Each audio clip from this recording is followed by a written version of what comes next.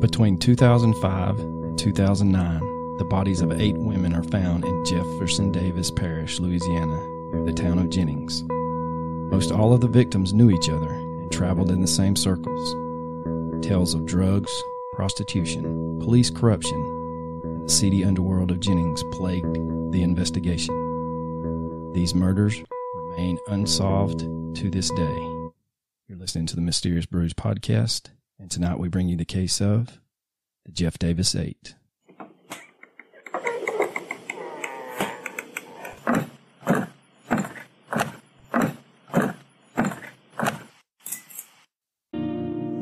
You sleep with peace of mind, you don't worry. I'm wide awake and know it's gonna hurt me. Least you could do is show a little mercy now. So if you're gonna leave me in the middle of the night. Set the bed on fire. Set the bed on fire. If you're gonna leave me. Don't say goodbye. Just set the bed on fire. Baby, set the bed on fire. And let it burn, let it burn, let it burn all the way to the ground. Let it burn, let it burn, let it burn, let it burn on down. Sometimes I wonder what's your... Welcome to a deep, dark, dank, moist basement somewhere in the bowels of Georgia. Well, for our 150th episode, we wanted to travel back in time to episode number 2. Those longtime listeners will remember that this was the episode that the audio was hideous, and we even sent it off to a lot of people to see if they could clean it up. That was when we were very young entrepreneurs in the podcast world, and now that we have 149 episodes under our belt, we decided that we are going to go back and cut this puppy up into 2 pieces. Coach is enjoying the sun and the sand, so you get Arlo and his sexy, soft, smooth voice tonight for part 1. And we're going to open up this 2-parter with going over the victimology, and then part 2, Coach will be back, and we'll get into the theories and some of the other things that were happening in Jefferson Davis Parish. So I wanted to start the episode with the timeline, and then we will get into victimology. But basically, on May 20th, 2005, the body of Loretta Chasen Lewis, 28, is found nude floating in Grand Maria Canal by local fishermen roughly 5 miles outside of Jennings. Medical examiner states that there were significant amounts of cocaine and alcohol in her system, but the cause of death is undetermined. June 18th of 2005, the body of Ernestine Patterson, age 30, is found in a drainage canal 5 miles south of where Loretta's body was found. Patterson is reported to have also had drugs in her body, but her throat had been slashed, and the wounds on her wrists suggest a struggle or bindings. Her death is ruled a homicide. March 18th, 2007, the body of Kristen Gary Lopez, age 21, is found in a small body of water. Lopez was nude except for one sock on her left foot. Her body was so badly decomposed that a toxicology report was not able to be performed, and the cause of death is undetermined. She was a witness in a police shooting in 2005 of an unarmed drug user/informant. May 12th, 2007, the body of Whitney Dubois, 26, is found on a road 5 miles outside of Jennings. She was found nude with significant drugs in her system. This is the first body found on land. Cause of death is undetermined. Whitney's boyfriend witnessed the same 2005 shooting as Lopez. May 29th, 2008, the body of Laconia Muggy Brown, 23, is found along the side of a separate road from Whitney Dubois' body. Authorities quickly classified this as a homicide due to Muggy's throat being slit and 7 cuts about her neck and 3 behind her right ear. Rumor is Muggy witnessed the murder of Ernestine Patterson. September the 11th, 2008, the body of Crystal Shea Benoit Zeno, 24, is found in a wooded area. Hunters report a foul smell, and authorities find Crystal's skeletal remains. No cause of death was determined due to the state of her body. November the 15th, 2008, the body of Brittany Gary, age 17, is found off a highway in Jennings. No cause of death, and she is the first cousin to Kristen Gary Lopez. August 19th, 2009, the body of Nicole Guillory, 26, is found just hours after she is reported missing by highway workers near an overpass on I-10. No cause of death, and Nicole tells her mother that, quote, "It was the police who were killing the girls," end quote. Now, for our research, we basically went through the internet and have been keeping up with the case more since we first dropped this one, and some of our new listeners may be trying to go back and look to find where episode 2 that we originally did is out there. Like I said in the opening, the audio is so bad that we actually removed it from our episode list. So the biggest thing is we still have a lot of people out of Louisiana that contact us. Here recently, we've had a young lady, and I'll keep her name private unless she says otherwise, but she had seen our social media posts on the Jennings 8 and our little snippet of basically when we dropped the episode, and she had reached out and made me aware of some other, I guess, information that's out there now. But I have started looking back through that, and this is a huge rabbit hole that will suck you in if you let it. And the main area that we used for research was a book, and it was named Murder in the Bayou by Ethan Brown, who killed the women known as the Jeff Davis 8. And it is a great book. You can get it on audio file. I believe it's still available on YouTube, and you can listen to the whole thing. He does a great job. There was an Oxygen Network or Discovery Plus documentary on the Jeff Davis 8, and Ethan's in it and kind of tells his story from the book's perspective, and he gives you some visuals of actually how all of this went down. You can also look up the matter on medium.com, and they have a huge article there. Uprocks also has an article. Sword and Scale did a podcast on this same topic, and it was episode 24. So those are our 4 main research materials. Getting back to the story, Jennings is separated by railroad tracks. The north end of town is very affluent, while the south side is basically the wrong side of the tracks. The north side has been home to the professional class in Jennings, such as lawyers, judges, district attorneys, and businessmen. The south side, conversely, is where the working class, oil field workers, mechanics, house painters reside. The class division has yielded a racially mixed south side, which is plagued with drugs, prostitution, rundown housing, and a dark underworld of pimps and drug dealers. The drugs are easily procured, with the town only 2 hours and 45 minutes from Houston. This is where one could connect with major players in the cocaine and marijuana scenes. During this time period, it is also where residents would go, quote, doctor shopping for pain meds. If you don't know what that is, look that one up. It's plagued Appalachia and basically poor towns across the southeast for years.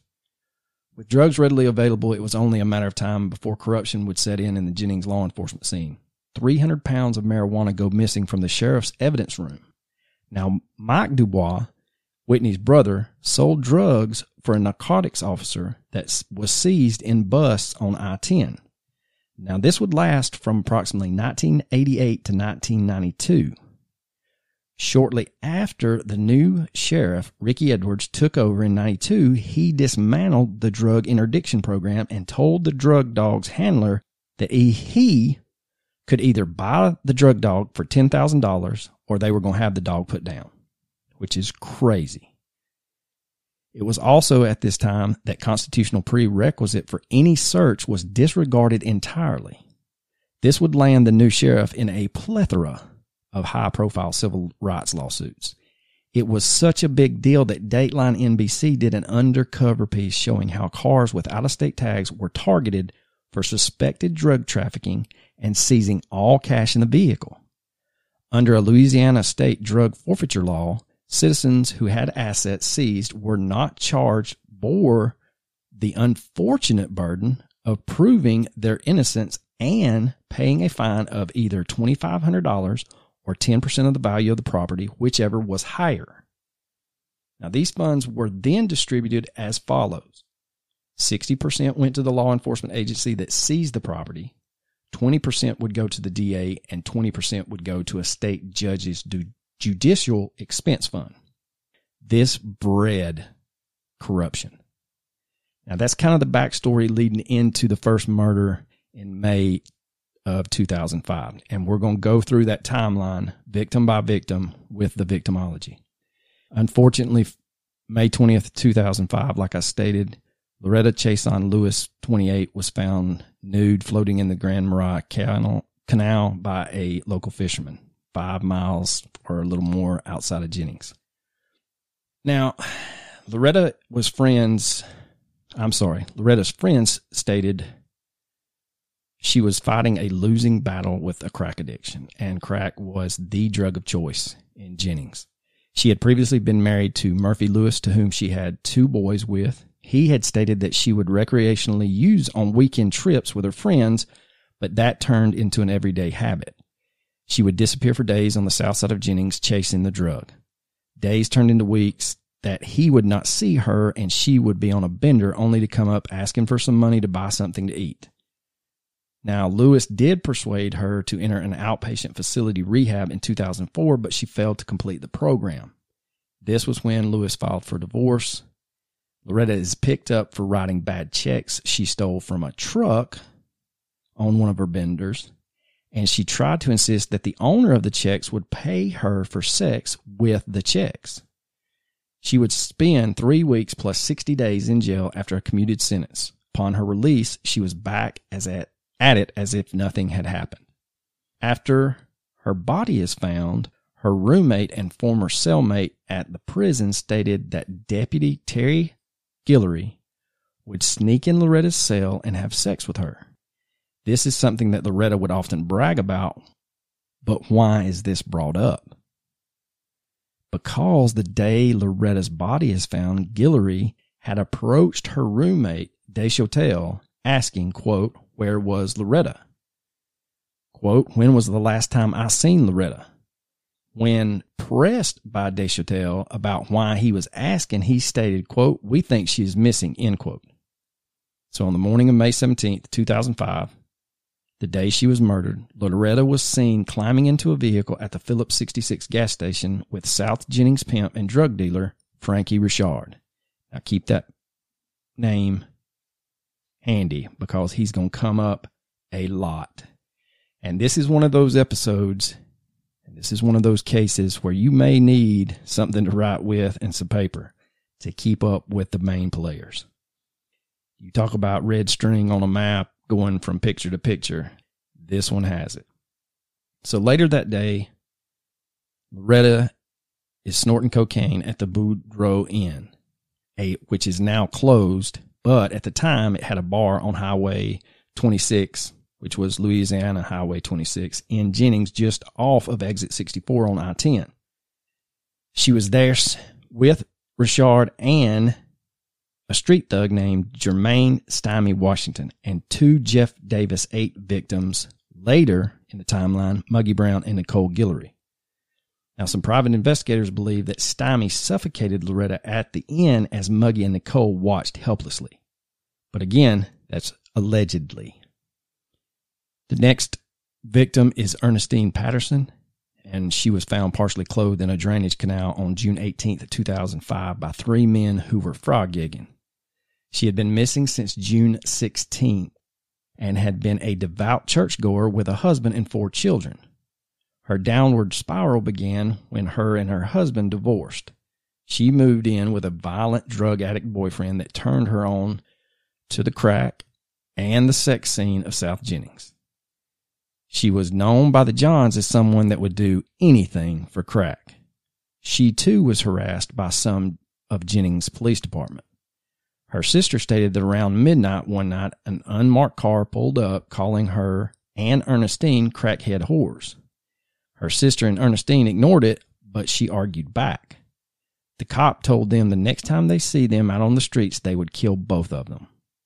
Her sister reported this to the sheriff's office, and they just laughed and hung up on her, which is crazy. But Ernestine was last seen on June 16, 2005, around Jay's Lounge, where she turned a trick and then met up with Byron Chad Jones and Lawrence Nixon in an abandoned house next to his for sex with Byron Jones. This is where it gets a little murky. Now, according to Nixon's wife, Kagi, she was frying chicken and fries when Byron burst through the door carrying a massive, bulging, blood-soaked garbage bag. Nixon confesses that he held Ernestine down and Byron slit her throat. They put the bag on the back porch until a white vehicle pulled up, and then Byron and Nixon loaded the bag in the vehicle and it drove off. Now, this is all according to Nixon's wife, Kagi. And she was instructed to hose off the back porch when they left. Now, Nixon and Byron both deny this story, but Kagi's story is partially corroborated by her daughter, who told her that Nixon came in covered in blood. Nixon's account is that Byron came in covered in blood and said, quote, "I did something wrong," and then left. Byron does have a partial alibi due to being in the American Legion Hospital at 3:04 a.m. due to smoking formaldehyde and crack. Yes, I said formaldehyde and crack. Nixon is cousins with Muggy Brown, and it is theorized that Muggy was at the abandoned house when Ernestine was murdered by Nixon and Byron, making her witness to now 2 murders. Having witnessed this, Muggy, Byron, and Nixon are all arrested for second-degree murder on June 23, 2006. Now, this investigation was doomed by shitty police work, incompetence, and bad decision-making, and the charges were dropped due to an insignificant evidence on the prosecution's part. And we'll get into how bad the shitty police work is, but y'all know, listening to our podcast, we call a spade a spade. The next victim in our timeline is Kristen Gary Lopez. She was last seen on March 5th, 2007 on Frank Street, where she was to meet a client and score some drugs. When no one had seen her, Tracy Chason contacts Kristen's mother and tells her she was worried about Kristen and she had not seen her since March 5th. Now, her mom, this conversation takes place on March 15th. So her mom, on March 15th of 2007, files a missing persons report. Just before noon on March 18th, 2007, is when Kristen is found nude in Petitjean Canal by a fisherman. Kristen was deep in the drug scene and sex work scene in Jennings. However, she was on the SSI, which is Supplemental Security Income, due to having a low IQ. Now, she had an awful childhood and no familial support, and basically was surviving on the streets. Her parents both struggled with drugs, and Kristen would drop out of school in the 8th grade. She was a transient on the south side of Jennings underworld, and she was on the streets. She'd go from one place to another. She'd sleep on porches, in barns, behind houses, in rundown houses, abandoned houses, wherever she could find shelter. Now, just before Mardi Gras in 2007, Kristen and Tracy Chason were beaten by a Jennings drug dealer over money. And so they stuck closely to Frankie. Remember Frankie? And only left the budget in to pick up clean clothes. They kept close to Frankie because he was feared by everyone in Jennings. And Frankie believed they were stealing from him and kicked both of the girls out. They see Frankie the night of March 5th and beg for his safety. He tells them they disrespected him and they were not going to stay with him again. Now, investigators believe, and again, this is allegedly, that Kristen was murdered in a house on Frank Street due to finding her clothes there. Now, Whitney Dubois was the next victim, and she was turned on to crack by her boyfriend at the time, Alvin Bootsy Lewis. Bootsy has ties to Loretta through her being married to his brother at one time. Now, Bootsy was in and out of jail, and this left Whitney alone on the streets. After Bootsy gets out of jail, they get into a nasty fight at the end, and he stabs Whitney in the back of the head with a damn screwdriver. The wound was 2 inches long and 1/4 inch deep. I cannot fathom, and it was hard researching this, that this is just everyday life on the south side of Jennings. This shit goes on, and there's probably countless other stories that we don't even know about with people on that south side that are just trying to survive. Now, Whitney's father would pass shortly after her being stabbed in the head, and this sent her into the gutter. Her family began looking down on her due to her crack addiction and run-ins with the law. Now, Whitney is caught by her grandmother stealing her prescription pain pills. She leaves and gets into an argument with Frankie in his yard. Frankie would be the last person to see her in the early hours of May 11th. Around 7:30 a.m. on May 12th, her body is discovered at an intersection of Bobby and Earl Duhan Road outside of Jennings by Jamie Trahan. Jamie has been described as a friend of Frankie's, which is a conflict of interest if you think about it. Now, Jamie states he saw her body a half a mile away on Highway 102 and knew it was her a half a mile away. This boy's got some damn good eyes, is all I can say. It seems more plausible that he knew exactly where to look for her body. Problem is, you could not have seen her body from where he is stating he saw it half a mile away on Highway 102. Whitney was completely nude except for a brown elastic band and a white elastic band on her right wrist. Toxicology reports state she had high amounts of Xanax and cocaine in her system. And on the night of May 11th, Witness A, which just happens to be old Jamie Trahan, and an unidentified woman partied at the Budget Inn, just down the road from the Boudreaux Inn. Later in the evening, Trahan left the Budget Inn and did not say where he was going. A couple hours later, around 5:15 in the morning, he returns. Witness A and Trahan drove from the Budget Inn outside of Jennings, and Witness A states, quote, "We turned a corner and Whitney was in the middle of the road," end quote. Trahan attempts to convince Witness A that what they had just seen was not a dead body, but a dead deer.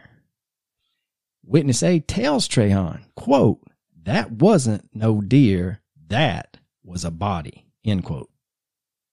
She also, or I'm saying she, which, I mean, is kind of understood Witness A is a female, but she also tells Trahan to pull over, but he just ignores and just keeps driving. Now, Trahan returned to the Budget Inn where he and his girlfriend took a shower. Now, according to Witness A, Trahan then drove back along to where Whitney had been dumped and calls the police. Trahan then meets up with Frankie Richard, Brandon Disco Wise, and Trahan tells the pair, quote, "Man, I found a body." And then he turns to Disco and says, "I wish there was something I could do. I found Whitney's body on that gravel road." Frankie puts Trahan in the car and drove him to Whitney's dad's, Mike Dubois' house. Frankie is on record as saying, quote, "I thought maybe he could give him some answers and some closure. But instead of answers, the visit in which Trahan shocked the grieving Dubois family by offering to put up $2,500 for Whitney's funeral." I mean, what the fuck is going on? You find this girl, you then go drop this bombshell discovery on her family and then turn around and say that you're going to hand them $2,500 for a funeral? Who the hell does that? Now, witness A states that while Frankie and him or her were in a drug rehab facility in Logansport, Louisiana, Frankie stated that he and Trahan had killed Whitney and 2 other girls, but didn't reveal the other 2 girls' names. Frankie tells witness A that he put Whitney in a 55-gallon drum of, quote, chemicals. And Frankie is on record stating that he would buy 55-gallon drums of formaldehyde and use it to create wets. If you don't know what a wet is, which I didn't until looking into this, it is marijuana cigarettes dipped in formaldehyde. You may be asking yourself, did the police follow up on any of this information? Nope. So it's all hearsay and allegedly. LaConya Muggy Brown. On May 27th, 2008, she was seen getting into a red pickup truck with Tracy Chason and Ricardo Tiger Williams. She had purchased a bus ticket for D.C. to stay with her brother. She felt unsafe because her boyfriend, Stymie, remember Stymie, was looking for her, suspecting she had stole $3,000 from him. Yeah, if somebody's thinking that I stole $3,000 from him, I'm pretty sure they're looking for me. After this sighting of her purchasing this bus ticket, she is never seen alive again. Now, the theory is Muggy had gotten into an argument with Tiger and he had slashed her throat. He then calls Big Mac, another player, and together they dispose of Muggy's body on East Racka Road near a closed police firing range. Now, this range is located on the border of the Jennings city limits. No one, including Stymie, has ever been charged in Muggy's murder, but she had told numerous friends and relatives, quote, "If anybody kills me, it'll be Stymie," end quote. Now, Big Mac's role in her death was corroborated by a task force witness, and this witness is referred to as Witness B. Witness B states that she was riding in a car with Tyson Mouton, a street thug and friend of Frankie Richard's, a few days after the murder, and smelled something rotten. And she said the smell was atrocious. She was found, Muggy was, with multiple stab wounds and 3 cuts behind her right ear, approximately 7 cuts across the front of her neck. Now, her body was discovered by a Jennings police lieutenant for whom she worked for as an informant, Michael Jennings. Now, Sheriff Ricky Edwards would tell Muggy's family that Jennings would be investigating Muggy's murder, which is a little conflict of interest, but hell, in Jennings, we don't know what that is. Sheriff Ricky would also tell the family that they would not be allowed to view her body. Now, this little nugget is the same thing that he would tell all of the other families as well. None of the family members were allowed to make a positive ID of their loved ones, and the pallbearers would state that Muggy's casket seemed to weigh 300 plus pounds. And I think Muggy's on record weighing about $125. I'll let you make your own theories there. Next, we get to Crystal Benoit Zeno, and Crystal stood 5'11", and weighed 170 pounds. She was an imposing figure, but had the personality of a child. She was diagnosed with bipolar disorder at the age of 12 and ran away from home when she was 15. Like all the other murder victims, she had a toxic crack addiction. At the beginning of August 2008, she was living with Frankie Richard, but mysteriously, by the end of the month, she just up and vanishes. Her mother states that she constantly would tell her, quote, "What if I am next?" end quote. Followed by, "What if I am the next one to be murdered?" According to witness testimony and other investigation notes, the prevailing theory is as follows. On August 23rd of 2008, Crystal was seen at Brittany Gary's 17th birthday at South Andrew Street. Quote, "You don't know who you can trust," Crystal told Britt. They, Crystal would continued, makes a reference to the Jeff Davis 8 killers. Quote, they can be your friend. She then tells Brittany she knew who had killed Muggy. After the party, Crystal was seen at Billy Connor's trailer and stayed with a, quote, client on Jefferson Street. On August 29th, Crystal met a man at the Budget Inn. Around 5 p.m., she is spotted at the Phillips 66, which is 3 miles from the Budget Inn, using a payphone. Yeah, they still existed back then. When asked who she was calling, she stated Deputy Gilroy. She is then seen getting into a white car with Eugene Dog Ivory, Tyson Mouton, and Ricardo Tiger Williams, which all of those have been tied to some of the other murders.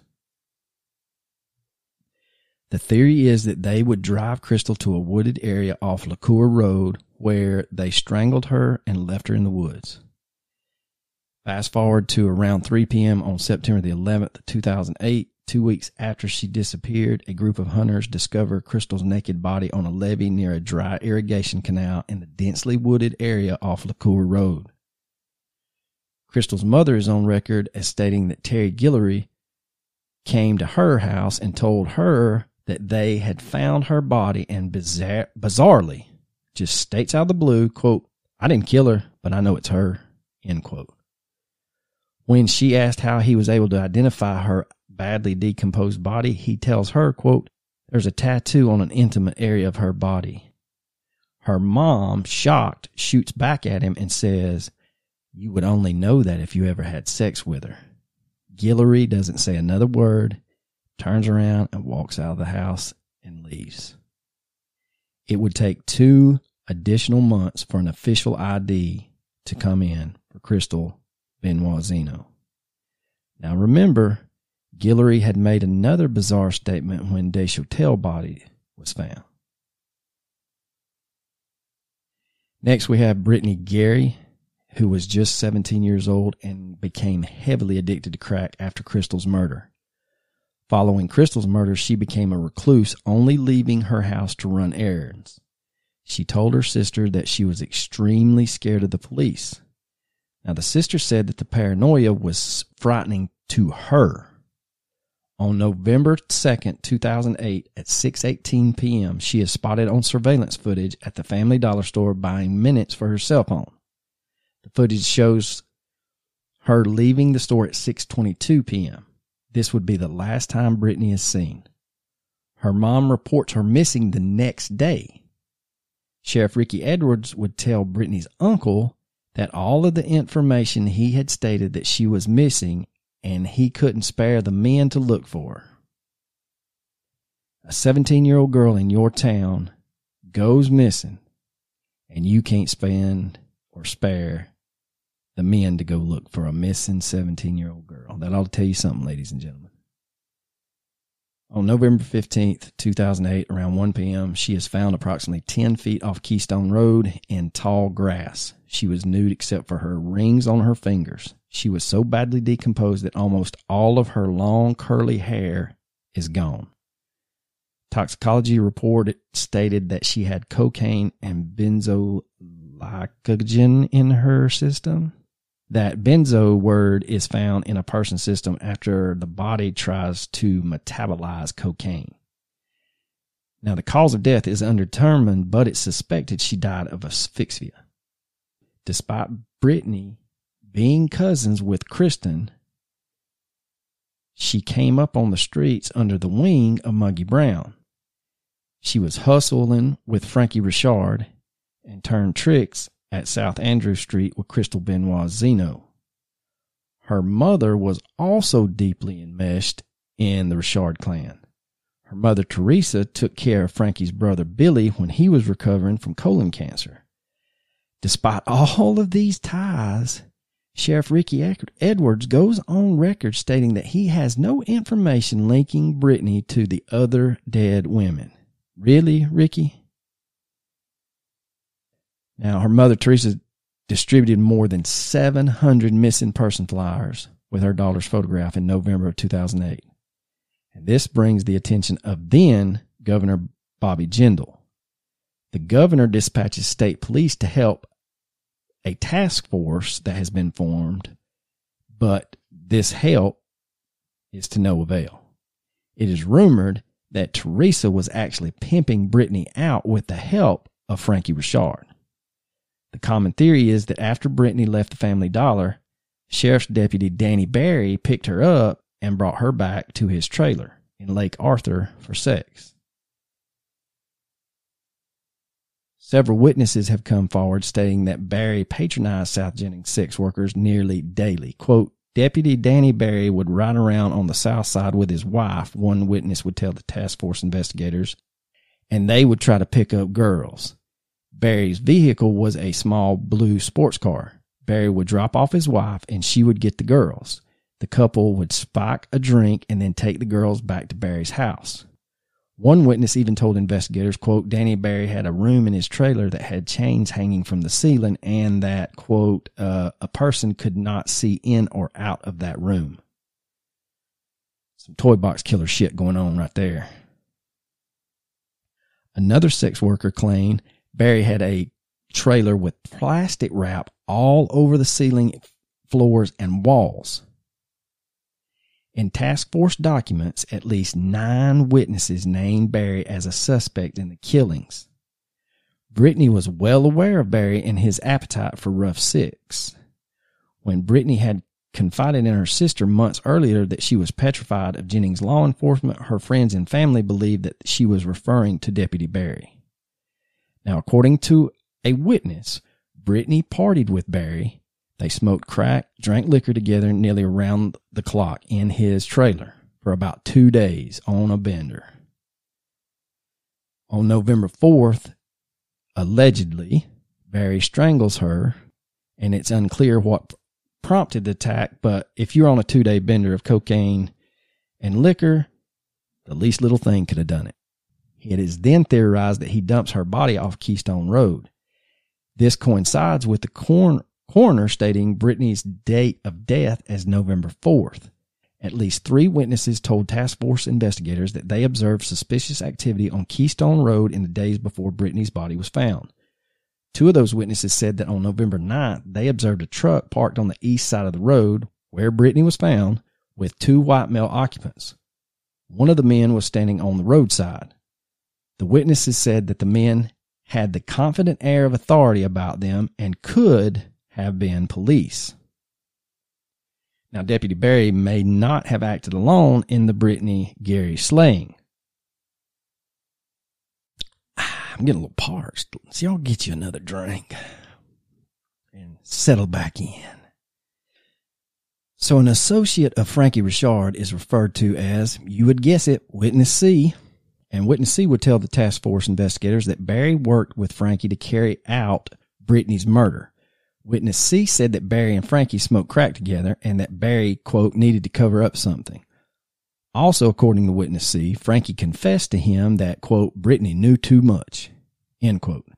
In multiple interviews with Ethan Brown, the author of Murder in the Bayou spanning from 2011 to 2014, Frankie denied any involvement in any of the Jeff Davis 8 murders. And you can actually see some of these interviews on YouTube. And it's weird. Those interviews are so weird. Frankie is an odd man. He's a big man, but he's an odd fella. But in July of 2011, while talking to author Brown, Frankie fingered Barry as the prime suspect in the sex worker slayings, stating, quote, all these girls, or most of these girls, was found within a 3-mile radius of Danny Barry's house. Since he been dead, which, shocker, Barry died of cancer in August of 2010, nobody else died. Now, this is Frankie Richard talking now. Quote, all these motherfuckers on the sheriff's department are some crooked sons of bitches.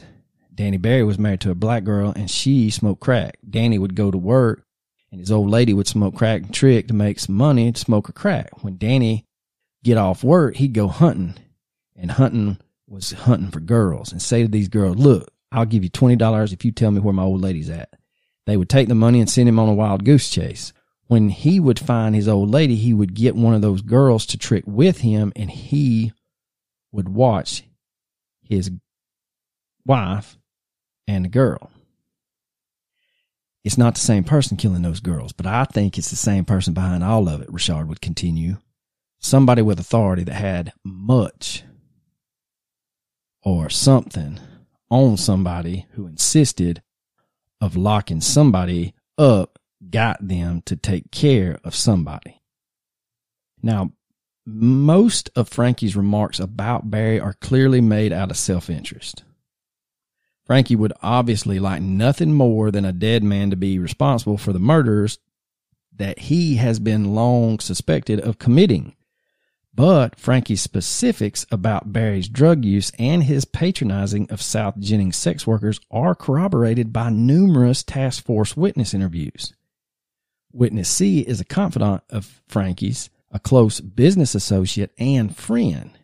Witness C told task force investigators that he tried on multiple occasions to, quote, stop Richard from confessing, but that he persisted. Quote, Frankie, I don't want to know this shit. Do your confessing to God. I don't want to know this shit. End quote. Witness C said that Frankie insisted on talking to him about the Jeff Davis 8 murders and admitted to killing 4 of them, and that, quote, he would have done hard time for 4 of them, end quote. Witness C was apparently referring to the victims Brittany, Crystal, Whitney, and Kristen. Critically, Witness C corroborated details of Whitney Dubois' murder, specifically that Richard had a 55-gallon drum behind his house, as well as formaldehyde that he used to store and perhaps preserve Whitney's body. Quote, I didn't know he was rocking like this, Witness C told task force investigators. It's some wicked shit. Frankie is a monster. He got this place he go black in, man, end quote. So the last victim on our timeline is Nicole Guillory. And she was picked up towards the end of November of 2008 by a task force investigator claiming that she felt like she would be the next victim. Nicole is a distant cousin to Chief Deputy of the jail, Terry Guillory.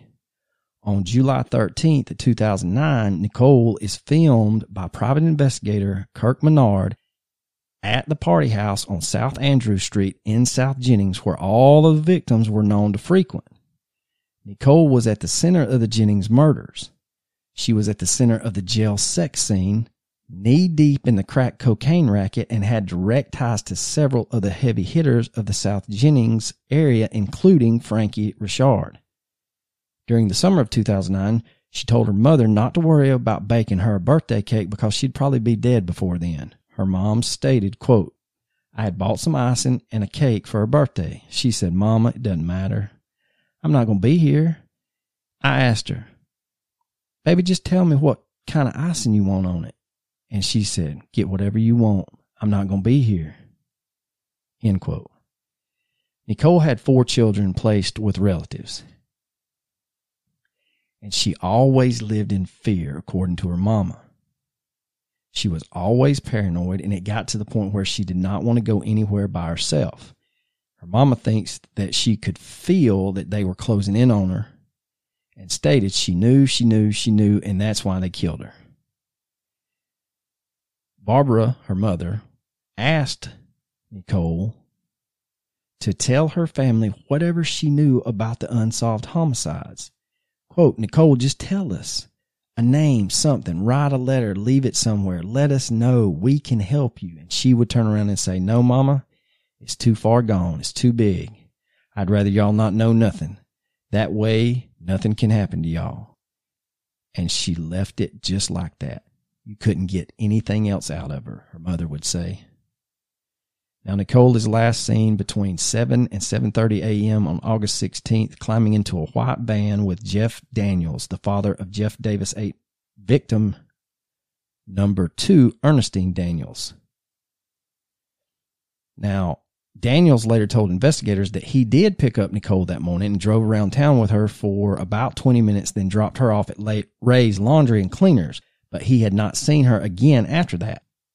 That afternoon, maintenance workers from the nearby Acadia Parish off I-10, just outside the limits of the town of Egan, on the slope of an overpass, they find Nicole lying dead in the grass. Nicole was the first victim found outside of Jefferson Davis Parish, and unlike the victims before her, her body was found in an extremely visible place. Just like the other victims, she was found to have cocaine in her system along with tramadol, a painkiller. According to an anonymous witness, Nicole was seen at around 9 p.m. on Sunday, August 16th. Nicole had warned this witness to be careful out on the streets. The witness then states that a regular to the sex scene known only to her as Croc followed Nicole outside, and that was the last time she saw her. The coroner approximated Nicole's date of death as August 17th, 2009. So more than likely, she was murdered hours after leaving the South Andrew Street area. So I've talked about the task force a little bit and some of the victimology, and this is where we'll close this episode. The task force was commissioned after victim 7. We black the blue around here, but y'all, what the fuck is going on down in Jefferson Davis Parish? I can tell you that it's corruption, it's incompetence, it's arrogance, it's laziness, and it's a sense that nobody can touch them. And that plagues Jennings and the Jeff Davis Parish law enforcement scene. And next week, we begin with one of the main figures in this whole sordid tale, Mr. Terry Guillory. So that, ladies and gentlemen, is a step back in time to episode 2, when it was a young Arlo and a young coach, and they knew nothing but wicked IPAs of Bearded Iris and late nights telling tales of murder. But I will give you my recommendation for the week like we normally do, but since Coach is here, he won't be giving his, of course. But my recommendation is, before next week, y'all look up and see if you can find either that Oxygen Network documentary on the Jennings 8, or it was a Discovery Channel. I'm sure if you type in documentary, it'll come up. But also look back if you have time. It's really an easy read if you like murder mysteries and things of that sort. And that's Ethan Brown's book, Murder in the Bayou, Who Killed the Women, known as the Jeff Davis 8. You can get it on Kindle for $12, or you can get a paperback for $10.49. It's worth it. Like I said, there was an audio book a couple of years ago on YouTube that you could just listen to the whole thing. And it says that if you have a membership trial, you can listen to the audio book on Amazon for free. So y'all give that a little bit of look and see what's going on with the Jennings 8. It's going to get murky. It's going to get ugly. There's going to be some finger pointing. There's going to be some more Frankie Richard and some more Guillory's and some more Deputy Barry theories out there. But next week we're at it with episode 151, turning the curve for the year 4. You know that means a good top 5, bottom 5 is coming up as well. But Coach will be back. We'll get into the theories and the police corruption, all that good stuff. But like we always say, deuces.